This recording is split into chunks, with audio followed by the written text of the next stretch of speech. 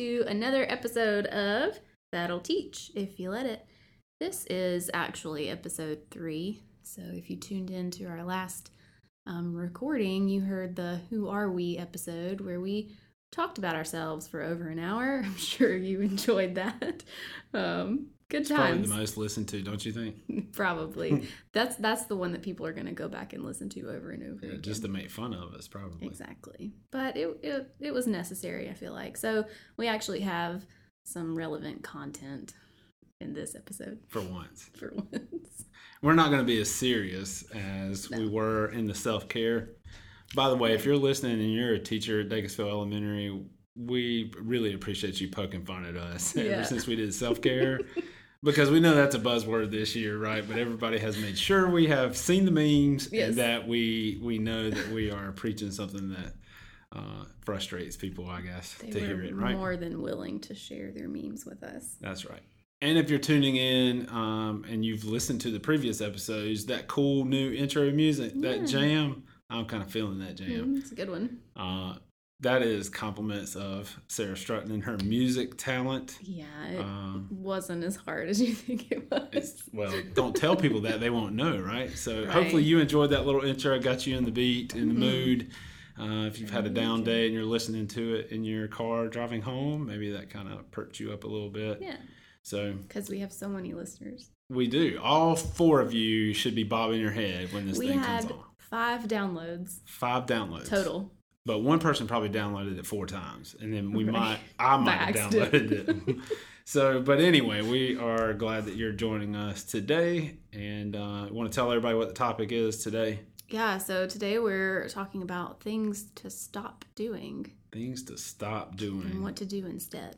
So we're not going to tell anybody what to do today. We're just going to tell people what not to do. Yeah, because everybody loves to be told what not to do, right? Right. Love it. Especially Sarah. She loves to be told what not to do. It's my favorite thing. Because then if you tell me not to do it, guess what? I'm probably going to do it anyway. But not in this instance, because half of these I am telling you to not do them. All right. So you want to kick it off? You want to start it off? Sure. So I guess I should do a disclaimer. Because some of these are going to be like, feel like we're stepping on your toes. Let's just go ahead and put a trigger warning on these, because some of these things that we might be telling you to stop doing, you might, really enjoy doing, or it might be something that you do in your classroom. Half of them I've done in mine. So don't feel bad. It's not a you should feel terrible for doing this. Just kind of like maybe we should stop this and try something different instead. And a lot of these that we have down here, at least the ones that I'm going to talk about from my standpoint, it's not that I'm not guilty of doing these or that I've never done them before. Right. No, I can see them. I know. You can see them. So this ought to be interesting. Just wait for the making fun of I'm so excited. making fun of Travis here. This is what this is going to be. But yes. So I have done some of these things at times. Doesn't mean that they should happen. And the other thing to go along with your disclaimer, if you are doing these, we're not saying that you're wrong or you're totally messed up. You can have different opinions than ours. I mean, you'll be wrong, but you can have totally different opinions from us. Your opinion is wrong, but you're allowed to have it. But it's just something to think about, right? That's our whole point of these podcast episodes, is just to give people different things to think about. So sure. Roll with it. Let's go, Sarah. My first one is going to be a big one, especially for my early childhood friends. So something to stop doing is color clip charts for a behavior system. They're terrible. Why not? Little clips with your name on it, move up and down colors. And you're like, go move down a color. Like, do you know how embarrassing that is? And for someone, if I can relate it back to me as a child, of course, color clip charts were the only behavior system in existence when I was in elementary school. And I didn't know anything about a color system except redbirds, bluebirds, and blackbirds. So it definitely shows our age gap. Go ahead. So proceed. For somebody like me who is I didn't want to disappoint anyone. I wanted to be good all the time. I was always terrified of messing up.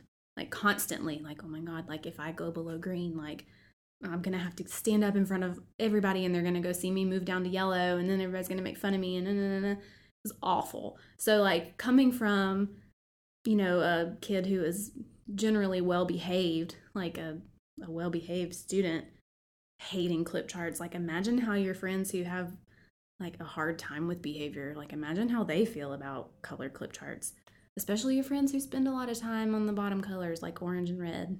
Yeah. I mean, it's not fun. So, I mean, there are better ways to do it. And this is coming from a place of love because I did color clip charts like I think my first 3 years before I was like, maybe this is more damaging than it is helpful. Right. So I switched to more of like an economy system 1 year, and I feel like that worked out really well. Like they earn like play money at the end of every day, and the deal is like if you do your job, like if you show up to work and you do your job, you get paid. Yeah. If you don't show up to work, like if they were tardy, then you don't earn that money that day when you didn't come to work. Right. But then like there were fines too for like misbehavior, like you had to pay like a quarter, whatever. Yeah. So that was a little more relevant, I feel like, because Absolutely. it was not just like, oh, I'm on orange, I have to walk 10 laps at recess. Yeah. Because, I mean, when you think about it, the kids who spend a lot of time on those bottom colors, they're there most days. I mean, at that point, you have to ask yourself, like, is it really working? Like, what's the goal here with this color clip chart? Is it just for this kid to constantly live his life coloring orange and red on his behavior chart at the end of the day? Or do you want your children to actually learn from their behaviors? Well, I think with whatever management system that you have in place, one thing that's very important that you kind of hit on there is that, if we continue to do this for 9 weeks, 9 weeks, whatever, and the kid is still orange and red like every single day, we have to ask the question, is it working? Or if those kids who are groups of kids or kids in our class that are not improving behaviors, then we have to realize that and try something different, right? It just, a lot of these things that we're going to talk about are probably falling into that category of it just does, if it's not working or it doesn't work, like why keep doing it? That's just, and expecting things to improve or get better. That's the definition of what? Insanity. That's right. So. Wow. That's right there. That's right there. Just on cue. Yeah. Excellent. So what do you got? I got first one. I have several, but this one, I know you can see the list, but they can't, right? Right. So I have more than one, but here's one. Engaging in power struggles. Oh man, this is back. This could be students and teachers, and it can also be personnel or teachers on the staff. I've learned that in the administrative things. It's not just power struggles sometimes between students and teachers, but sometimes just personnel conflicts as well. So I see this a lot and it's partly sometimes generational in a way, like how we were raised of like, mom and dad are always right. Don't do as I do as I say to do. You just obey no matter what kind of deal. And so we try to win that struggle when the kid is like opposing what we're telling them and there's this like conflict going on there. We try to win that. So we either talk louder, we raise our voice, or we get more, our tone changes a whole lot, or we start putting in these consequences like we're going to show you kind of deal. And typically what we see a lot in those situations is that the escalation, like the situation just gets worse because everybody's dug in their heels and it's just like, it just gets really, really bad. And so one of the best quotes I ever heard one time was, you can win an argument, but lose the relationship. And so we talk all the time about long-term helping a student, whether it's improving his behavior or, whether it's trying to work together better with a teammate on your grade level, you've got to have relationships. And so the best thing you can do is work on diffusing a situation. How do I de-escalate this child who's very adamant and upset right now, and not trying to address things in the moment, like when they're really upset, because half the time they're not listening to a single word you're saying anyway. No, it's not helpful at all. So don't engage in power struggles. Quit doing that. Quit doing that. Stop it right now. Stop it.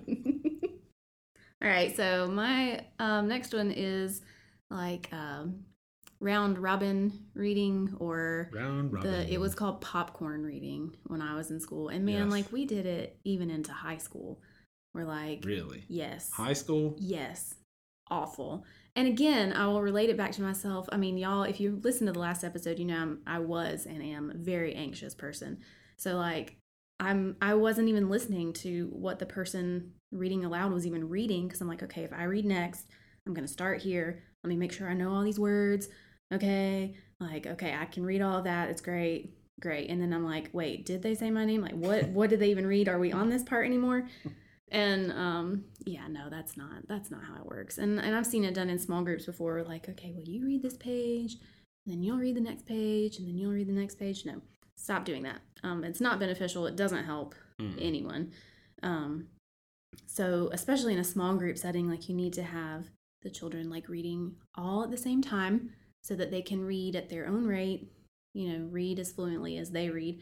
Because if you have a small group where like one friend reads really slow and you have another friend who's like Speedy Gonzalez over here, yeah, that friend who reads really fast has already read the whole book and isn't listening to a thing that your slower reader has even said. Right. So if they're all reading at the same time, just at a lower tone, obviously, so they're not interrupting, and they have like those whisper phone things that you can get so they can read at the same time without interrupting others.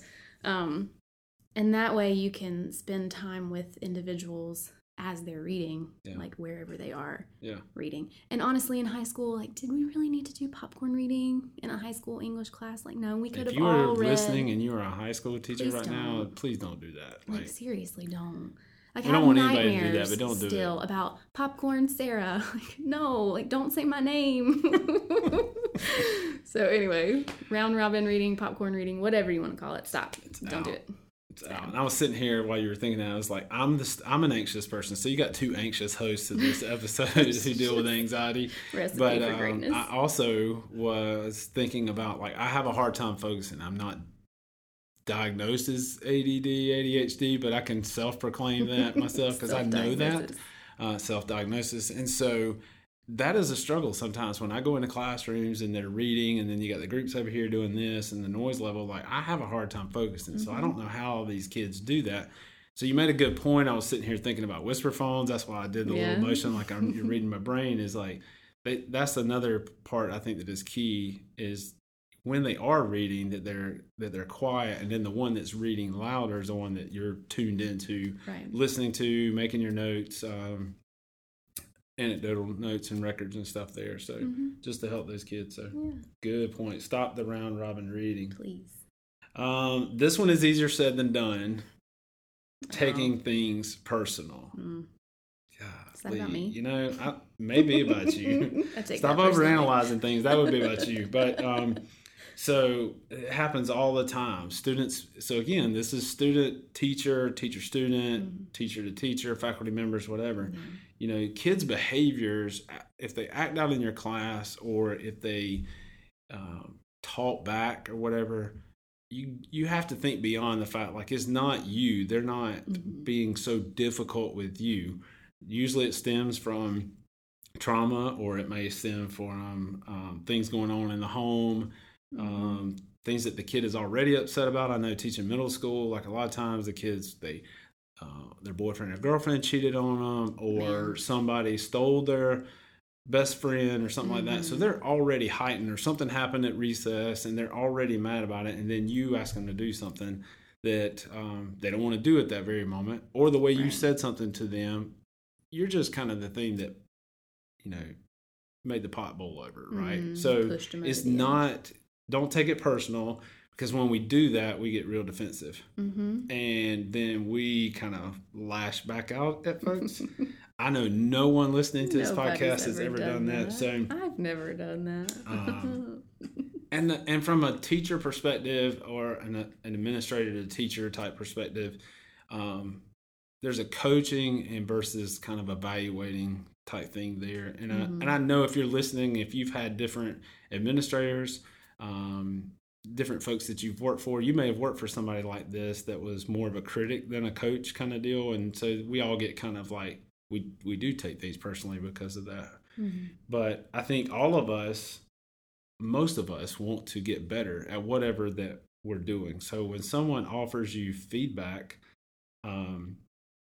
or how you could improve in a certain area, like, or that maybe that particular lesson wasn't as strong in this area, and they're just kind of giving you suggestions, or they're pointing that out, don't take it personal. Like, they don't like me.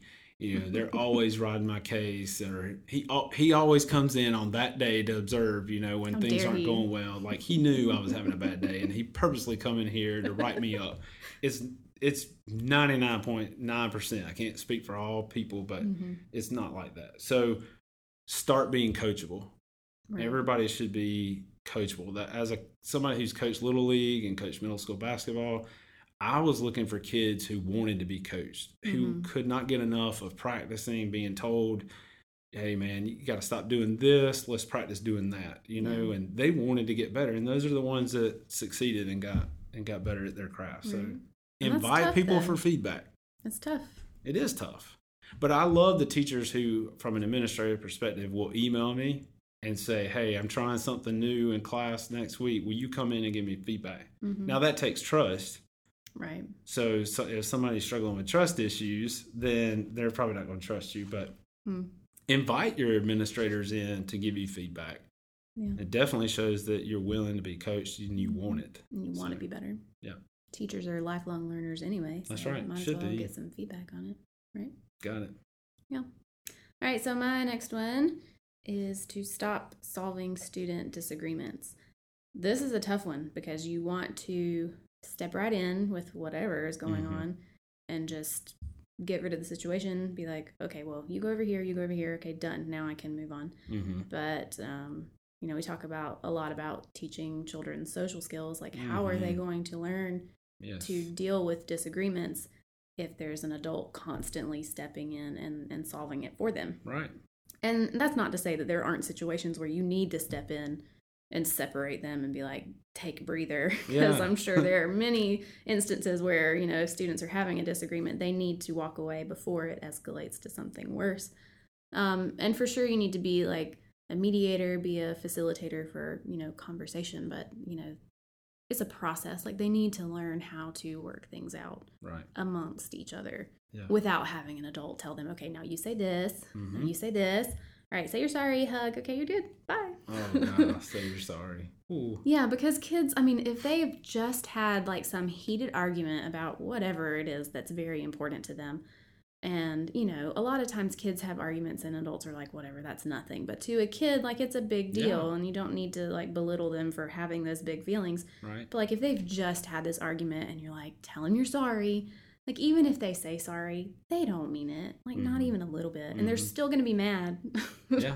And you're going to have more disagreements. And they're not going to know what to do because they've just been told to say you're sorry and move forward. Yeah. And even the kid they say sorry to might be like, well, it's not okay. Like, now what? Like, you've said sorry, but I don't forgive you. Yeah. So.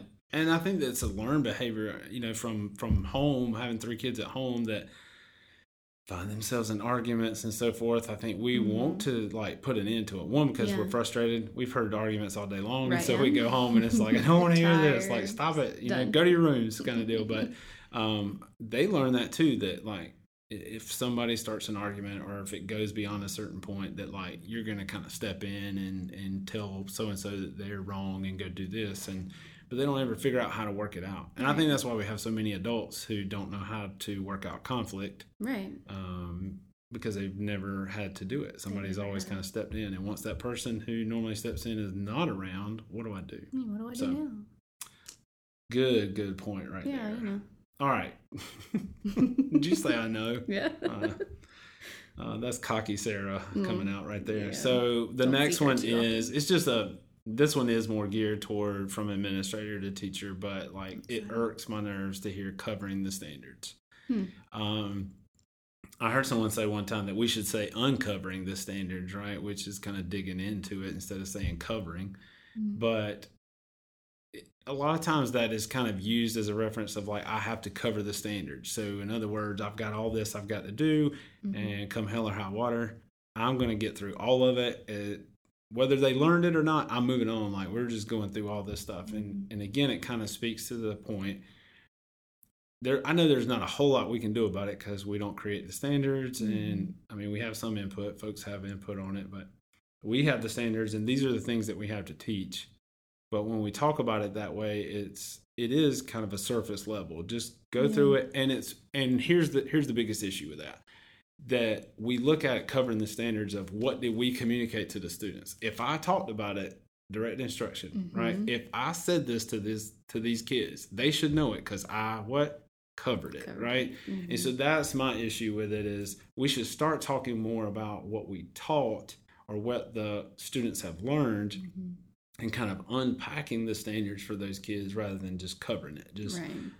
And it's just kind of synonymous for going over it. Like we just said talking something about it, we talked about it, we moved on. But that's not what we do.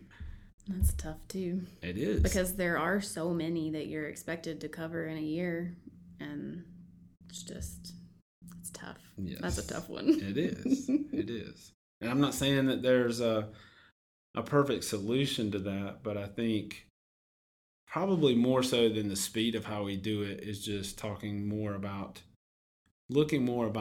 how do we teach it? Because again, I have the elementary and the middle school perspective. The middle school, a lot of times folks lecture. They sit and get, and just because you said it, just because you put it on a PowerPoint slide, a Google slide, a Google document and showed it to the kids, does not mean that there was any learning going on. So it should be more about learning those standards rather than covering them. Yeah, I like that. It's a good one. All right, this next one. Actually, all of these so far I'm guilty of. But this one I put to stop public shaming, like stop publicly shaming your students, whether it's academically or behaviorally. Especially with behaviorally, like there's a time and a place to talk to a student about their behavior, but it's never like in front of the whole class when everyone's listening and loud enough for everyone to hear what you have to say. Like if you really need to address something with a specific student in that very moment and there's no other time, like you can go off in a corner, or I've taken a child out in the hallway before to kind of just get on their level and speak to them calmly. Right. But I've also been that teacher who yelled across the room and told a kid what he was doing wrong. And I keep saying he, and I feel like that's really gender I'm just biased, pretty used and to I'm very sorry. We're all the troublemakers. I'm so sorry, but it could be a girl too. Girls misbehave just as much, but they're just sneakier. They get they're sneaky about it. Boys are just like, wait, I'll just punch you in the face. Do whatever. If you get over here and start stealing my pencils, right. So, I've been that teacher who's, tried to make a point, I guess, like turned a student's misbehavior into like a teaching moment for the whole class. And that's not okay. That's very damaging to a child's self-esteem and their self-image. It's just, there's a time and a place to deal with behavior, and it's never in front of the whole class. Right. Don't you think we have a different perspective sometimes on that when we think of like an adult, a teacher addressing a child's behavior, like they should be corrected, all this kind of stuff. But if we went by the golden rule, right, treat people the way we want to be treated, how would you like it if I called you out in front of a faculty meeting to address the fact that you were 4 minutes late this morning and you've been late all week? Or I wouldn't even like it if you like called me out for something good. So especially if you want to sit there and just bad. kind of be anonymous and nobody even knows you're in the room. Yeah. But like we would not want that. We want that handled. I handle all personnel issues in my office or at the teacher's classroom or whatever, just me and them, nobody else in there. Nobody else needs to know about that when we're addressing those things, and it's nobody else's it's confidential. But I don't think that everybody sees that when it comes to students, because they're kids and they need to be told.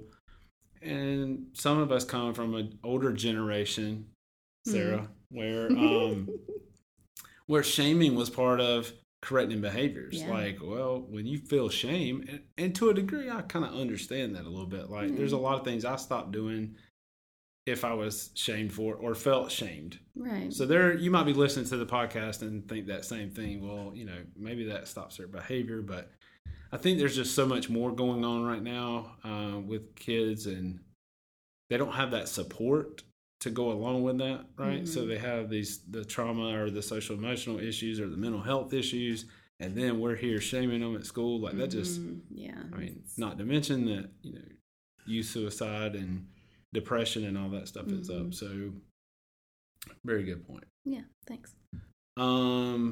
All right, this is going to step all over some friends of mine, some one. teacher friends who are, and hear me out. Like, I'm not anti teacher paid teachers. I'm not anti any of that stuff because I know that's going to ruffle some feathers. But I said we have to stop doing cute over content, right? I think that things can be cute, if you want to call them cute. They can be fun. They can be creative. They can be engaging. All of that can happen and still cover content. Yeah. So what's frustrating sometimes is when you are in a classroom and the kids are loving whatever you're doing, and that's great. You always want to see kids smiling and involved and that kind of thing, but you look at what they're doing and you ask yourself the question, what are they learning? Right. Or you see missed opportunities, like, God, you could do this, and then if you added this and this, that takes, like, it digs deeper into the content you're teaching, or it makes it more relevant. Like you were talking about with the economy system, right? Kind of lining that up to that's the way the real world works. Right. Like, I just see a lot of missed opportunities, and I know it's because we have a lot to do. We have a lot on our plate. Planning takes a long time. Now you got to differentiate everything. You got to do these intervention groups. Like, I get all that. So what are we doing? We're looking for the quick fix. We're going. People are going on and they're doing the searches, whether it's in Teachers Pay Teachers or whatever site it might be, and they're just typing in the standards. Oh, that looks cute. Print those things out. We're going to do that on Monday. Not taking the time necessarily to really look at the standards and look at what we're doing, and balance out. You know, how much of this is that's just going to be a fun class. Kids are going to love this. You're just covering the standards. You are covering the standards. I love that. Yes. So just analyze your standards. Make sure you know them. Evaluate resources for validity. Yes, so any website that you go to, just look at it and see, does this really align with what I'm trying to teach? Because the other thing that people will say a lot of times is that we don't have enough time, right? Because we got so many standards to cover. Right. So many standards to cover that we don't have enough time. Well, yes, we don't. You're exactly right. But so we definitely don't have time to waste a class period doing something that's cute but doesn't contain a whole lot of content. Not a lot of thinking or, Sure. So I love coloring. Me but too. If that's all you're doing and you're coloring a sheet or whatever, what do we do? I can't even think. We can't even think of a good example. But if you're doing that kind of level, that's very rudimentary, and I know a lot of people probably aren't just coloring. But if you're doing that, that's not teaching a whole lot. Even if the thing that they're coloring is somewhat connected to the content you're teaching. Sure. Man. I can just hear the groans on the other end of everyone who's going to be listening to this. Well, they're going to really like the next one that you throw out there, because there are some people that will stake their claim on your next point. I'm looking Are you scared? forward. Are you scared to say this one? Look at me. I'm not scared. I'm looking forward to anyone who wants to have a conversation about this with me. If you're listening and you want to talk about this one, bring it on. Something to stop doing: homework. No. Say that again. Homework. Please stop. Now, hear me out. Like, especially on an early childhood side, like, I've taught first grade for a really long time. Like, I need my children to read every day. Well, they're reading every day in my class, but if they're reading at home and tying that in with family time, that's great. I want them to do that. I want them to do things like read at home. I want them to have conversations about numbers. I want them to write if they feel like writing. But you will not see me sending home a newsletter that says, read this book this day, do these 10 math problems, do this writing assignment, all for homework. Like, I can't handle it. Everybody's upset at me for the previous one, just completely. Like, I look like the star now. You do. Because you're the favorite. You're officially the favorite. Homework. It's fine. I'm okay with it. The Holy Grail. But no homework. I'm a firm believer that when students go home, that needs to be family time. That needs to be free time for them, like, to play, do what they feel like doing, because they've been in school for hours the whole day, and now you want them to go home and do it some more. Like, no. But they have to be prepared, Sarah. Right, no, they have to be prepared. Well, they can get prepared in your classroom. Those are strong words coming from yeah. such a small person. Yeah, I have a lot of really strong opinions about this one. Homework is a no. And this is coming from someone who sent a specific book home to every kid every night, a math worksheet every night, a journal that I expected to have some kind of writing in turned in at the end of every week, a spelling homework assignment every night. Like, this is where that's coming from. Like, I was that person for like the first 2 years of teaching, and I got to the point and I was like, this is madness. Like, this is crazy. I had parents who were saying, like, we're spending hours on your homework assignments. And I'm like, oh, no. Please don't do that. No, but at the same time, like, I want them, like, I want you to read together. That's so important. Like, kids need to go home and they need to read, whether they're reading by themselves in their bed or they're reading with their families. And I always tell parents, like, reading a bedtime story totally counts. That can be your reading for the day, as long as you're doing something. And then math homework can be just like verbally discussing math problems, or like helping cook dinner and like reading the recipes. Spelling can, spelling's going to come. Spelling's a whole other thing. I was like, don't bring that up here. This thing might be cut off right now. Yeah. Click, stop. See, everybody hates me now, whatever. So, hey, but they're not supposed to take things personal. No, you're not supposed to take things personally. And remember, we did a disclaimer. If you are doing homework right now, don't take it personally. You're still a great teacher. You're still a great human being, and I still love you very much. Please don't hate me forever. But the note, like, we have our notes of like what we said. I put homework and then just no, just stop. Don't do it. You're stressing children out for no reason. You're stressing their parents out for no reason. Think about these children who do extracurricular activities too. Like, there's not enough time in the day to go to school all day, get dinner on the table, do all this homework, do extracurriculars, and then somehow find time to just be a family. Oh, yeah. There's not enough time. Homework has no place at home. Sorry. That message is not loud and clear to a lot of folks, so you can say that for the people in the back.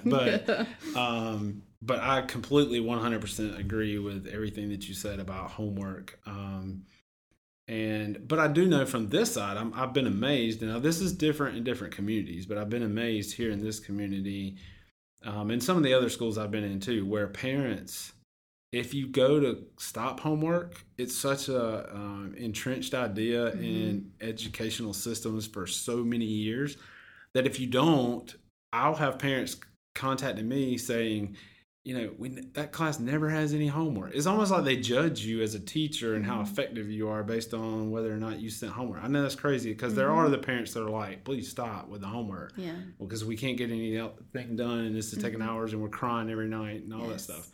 But there are the folks that are like, they never send anything home. I never see any work from that class.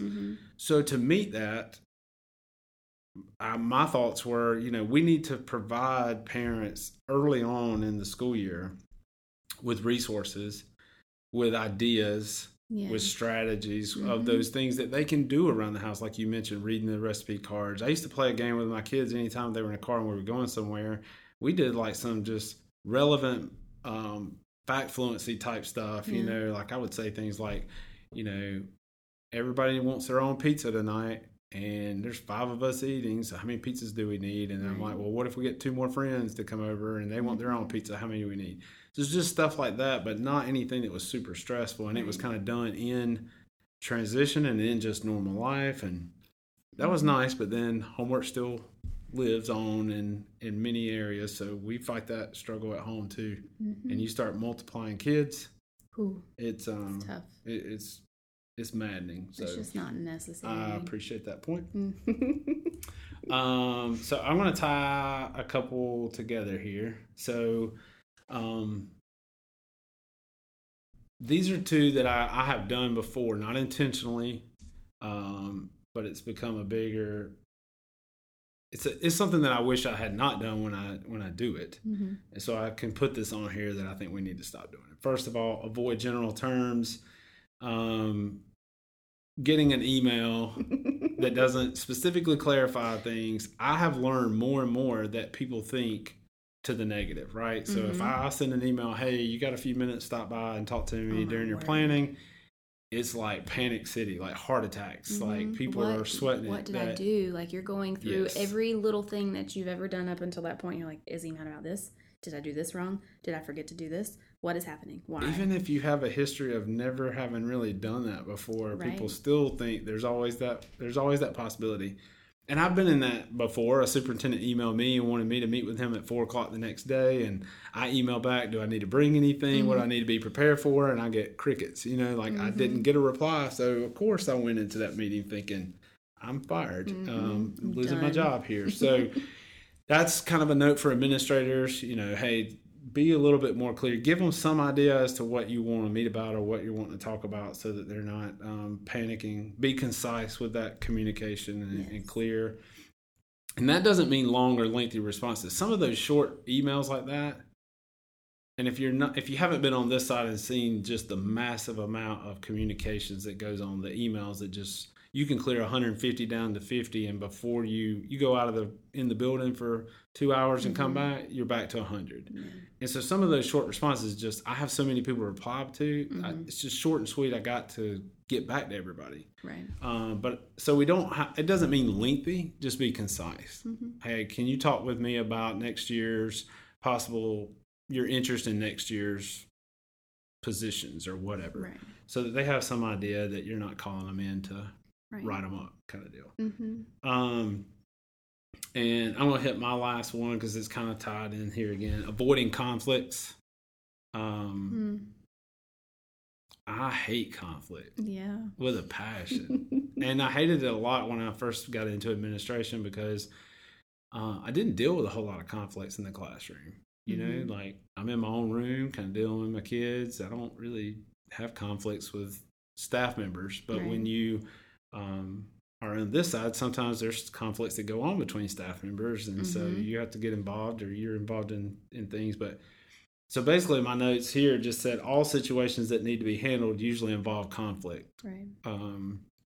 Some kind, and avoiding it doesn't make it go away. So we have to kind of stop avoiding conflict as such a terrible thing. Some things do need to be addressed, right?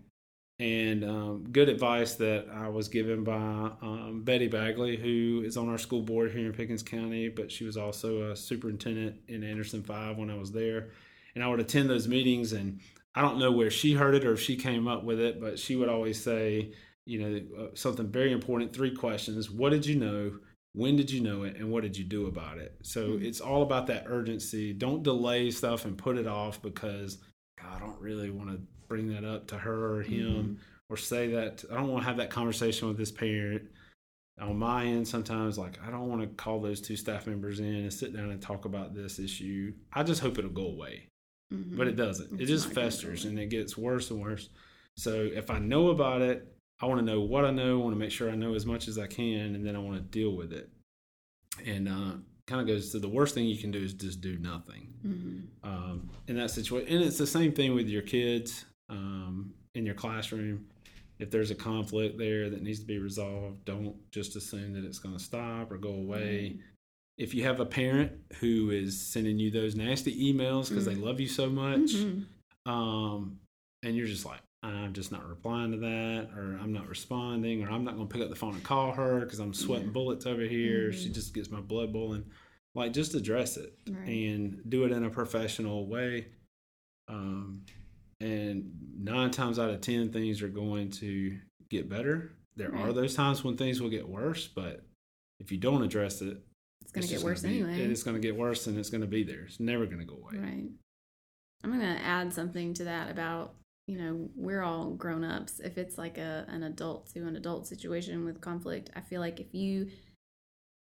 This one, man, I'm just not the favorite of this episode. I'm loving it, too, because maybe I... So, if you have an issue with someone or something that they've said, something that they've done, you should go to that person. And you might not want to because, it's going to be conflict.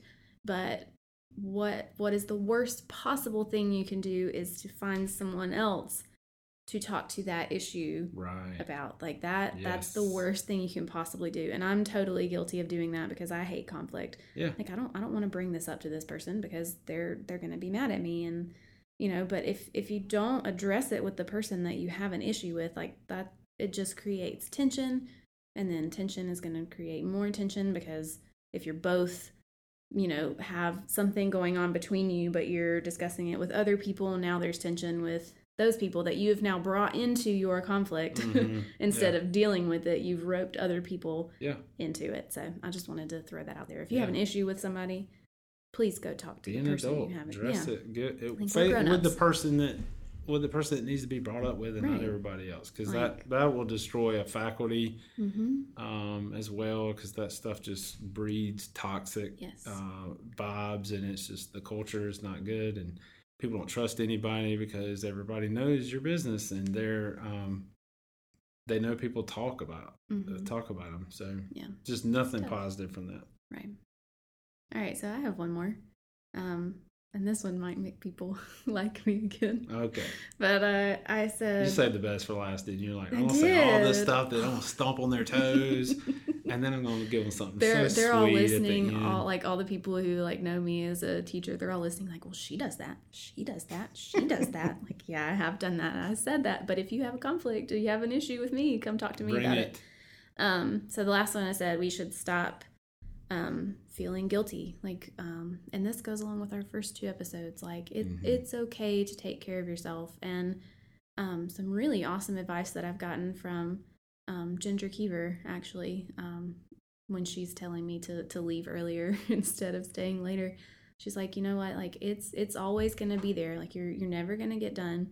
And if you're staying to all hours of the night working on things, then you're just taking away the time that you have for yourself. And more importantly, you're taking away the time that you have with your family, just for you to come back the next day, for all of it to still be there, and to have a longer to-do list. It's teachers, we're never done. We're never going to get done. And that's a sad thing to say out loud, but it's okay to take care of yourself. It's okay to leave at the end of your contract time and go home. And you don't have to take anything home with you. I know you want to. This is coming from a girl who would get here at 6 a.m.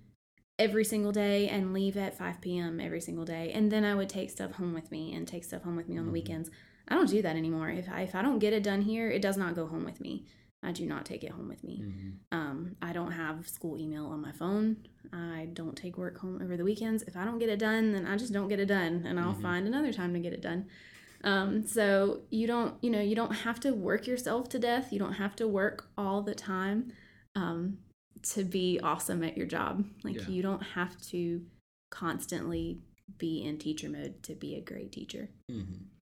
Or you don't have to, do all of the principal things all hours of every day to be a great principal either. Yeah, people can't see this because it's a podcast, but there was definitely a lot of facial expressions and glares aimed at me there. So I obviously I am very guilty of that. Very much a person who wants to be, a lot of it is with communications or deadlines. I want to be responsive. I want to be timely, get you what you need. I feel like that's a huge part of my job. So I have a hard time walking out when I haven't gotten back to somebody, or having a hard time walking away when I feel like this isn't done. And it kind of goes back to feeling like people are going to judge you. God, he hadn't replied back to my email, or he never said anything to this, or he didn't tell me whether I could do that or not. So that's a huge piece of it. But how long have we been recording? Because I don't want to go too much longer, but I have one thing to add to that. Not so we're not on an hour and a half episode here like we did last time. Because I know people probably didn't listen to that whole one because it was too long. So we promised to keep these shorter. But I will say this, and I was guilty of this in the beginning of judging people, because I would be so frustrated at the fact that I was there.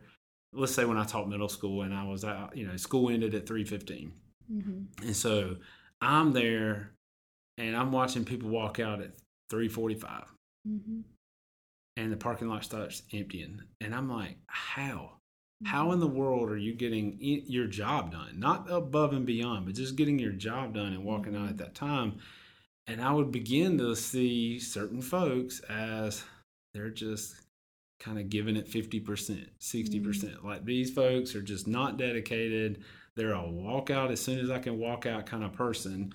But what I've learned over time, and you start to see it more, I guess probably from an administrative side of things, is there are people who get here early and leave at a normal time. There are people who roll in here or right before I got to have kids coming in my room, and they will stay a little longer. And then there are people who get here when they're supposed to, and they leave when they can. And it doesn't mean, it's not an equivalent to effectiveness. Right, exactly. Some people are not as organized, or take longer to process things, or spend time talking and not working as diligently as they should. So that's the reason why they're here so long. Right. And they may not be as effective as a teacher who's just really organized, really structured, got their checklist, just clicking through things. I want to get this done, and I want to go home and spend that time with my family. So don't be quick to judge people based on how long their car's in the parking lot. So that's a realization for myself. And I know that same thing too. Like, I felt like maybe it's that pastor kind of thing. Like, you think the pastor is going to be the last one to leave the church, right? Everybody else kind of. Right. So I kind of feel like I can't leave when I can leave, when there's 10 teachers' cars still in the parking lot, because I'll look like the slack principal. Well, look at him. And you know why I know that there's some people that probably do that? Because I did it too as a teacher. Right. When I would see administrators roll out at 4 and I'm sitting in there slaving away, I'm like, must be nice to make more money than me and leave before I do. It came out of my mouth. So those are all really, really good points of things to stop doing. And I know some of those are easier than others to do, but I think they're all valid points. And again, you don't have to agree with us. Not at all. And it also comes from a place of love. Please remember, I think I've said that 3 times now. Like, it's okay if you do these things and you don't want to stop them. That's fine. Right. You're not any less. And we know this too, that there's teachers listening, there may be administrators listening, that you have your own list of things to stop doing. Absolutely. And there's things probably people, they're writing down lists like, I can't wait to talk to them Stop later. talking about self-care. That's probably the number one on their list. Like, we don't want to hear it anymore. But everybody has their list, and we might be guilty of those things that you have on your list to stop doing. So more than likely. We're not. Nobody's here is perfect and trying to act like we're experts. But those are just some thoughts. Yeah. Hopefully that were useful. Just something to think about. That's right. Yeah. Anyway, thanks for joining us for another episode of That'll Teach. If you let it.